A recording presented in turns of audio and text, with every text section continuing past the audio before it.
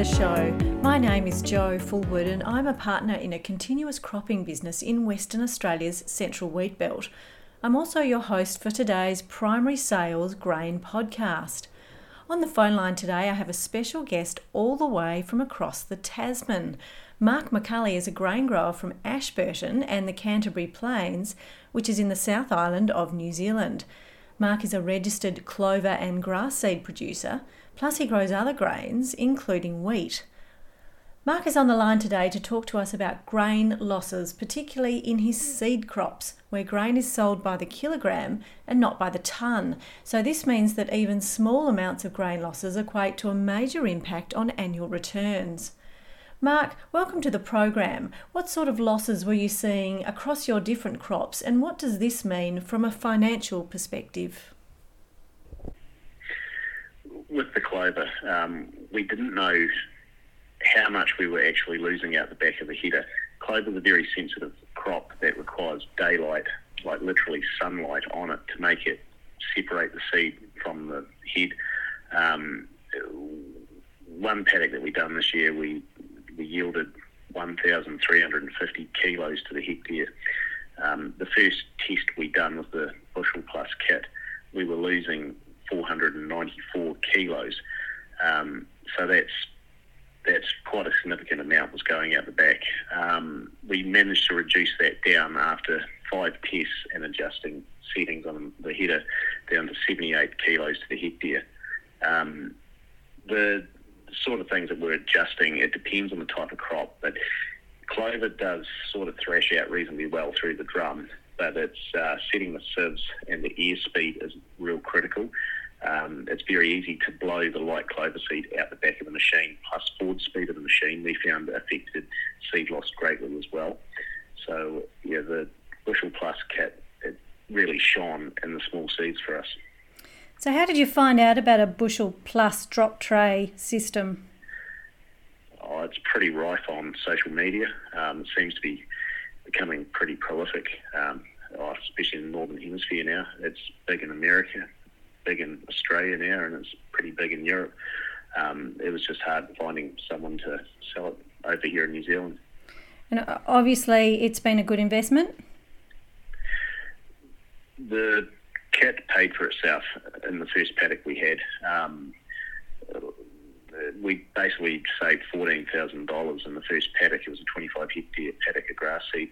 Every different crop we put it in, we were seeing pretty significant return on investment. Like, it wasn't just covering the cost of the calibration kit in the new crop we tested in. It would pay for itself like 2, 3, 4 times over in some cases. So return on investment has been the best thing we've ever actually bought, and it should be something that I'd say should be sold alongside of combine harvesters. And that's in the grass seed. What about in the clover? Did you see similar losses and then similar improvements once you made those adjustments in the harvester? Yeah, well, one day we had our smaller header. It was a 6 straw walker machine. We made a start and we were concerned about how much seed we're actually recovering, so we actually stopped, and then our other 2 hybrid headers arrived. We're running all class Lexians, and the first one went in and it was doing, I think it was 114 kilo to the hectare losses, whereas the walker machine was doing getting close to 500. We persisted with the other hybrid and got that one down to 78 kilos to the hectare, and then we went and played around with the walker machine and actually managed to get that down to 68 kilos to the hectare losses. So the biggest thing is that a lot of these crops we're actually unsure of what the physical number is that you can get the header down to. Like, some of these crops you're going to be throwing some grain out the back, but we're unsure of what that number should have been because we've never had anything that we've been able to physically measure it with before. We've just sort of used mats or trays and sort of looked at it and thought, oh, that's roughly right, but we've never actually had a process of weighing it and calculating it. So what did you get your losses down to in those small grain crops? Some of them, like the red beet, we thought we had the header dialed in quite well for, and we were actually throwing close to 500 kilos to the hectare out the back. they actually got that down to 12 kilos, which we were really surprised with, because usually there'll be some loss, but 12 kilos is nearly getting it down to zero. The clover, we've found the sweet spot.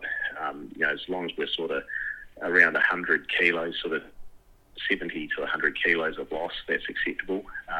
But with clover, it's very easy to be sitting around 500 kilos of losses if you don't have the calibration kit to tell you. And tell us again specifically what you adjusted in your machines that made all the difference. Well, with the small seeds, it's mainly just airflow, so the fan speed, the sieves, the opening of the sieves, we find that dramatically affects airflow anyway. So you've got to be careful about whether you're speeding up, slowing down the fan, and also adjusting the sieves. Forward speed plays quite a big part of it. Concave clearance and drum speed, they do also play a part. We've been finding that more of the fine-tuning's been associated with airflow and probably to the lesser extent the forward speed also. Okay, what about the wheat crop? What did you adjust in that to improve your grain losses? The wheat crop for us over here was a bit disappointing. We thought we were going to see, good savings with the calibration kit, but what we found is that the class hybrid headers, we've got the rotors instead of the walkers in the back. We actually found that they were dialed in reasonably well. We only managed to get sort of around 120 kilos to the hectare saving out of those machines. But the crops that they were pulling off were in the 13 to 14 tonne to the hectare range. What we actually found was the benefit in the wheat was we gained 15% forward speed. So effectively we finished our wheat harvest 15% quicker, which we have a very condensed harvest window. Basically our harvest is about 3.5 weeks really when you condense it down. Most of it all happens in February. Thanks for joining us today. Great to have your company. This podcast has been brought to you by Primary Sales and is for information purposes only. Visit Primary Sales online at primarysales.com.au.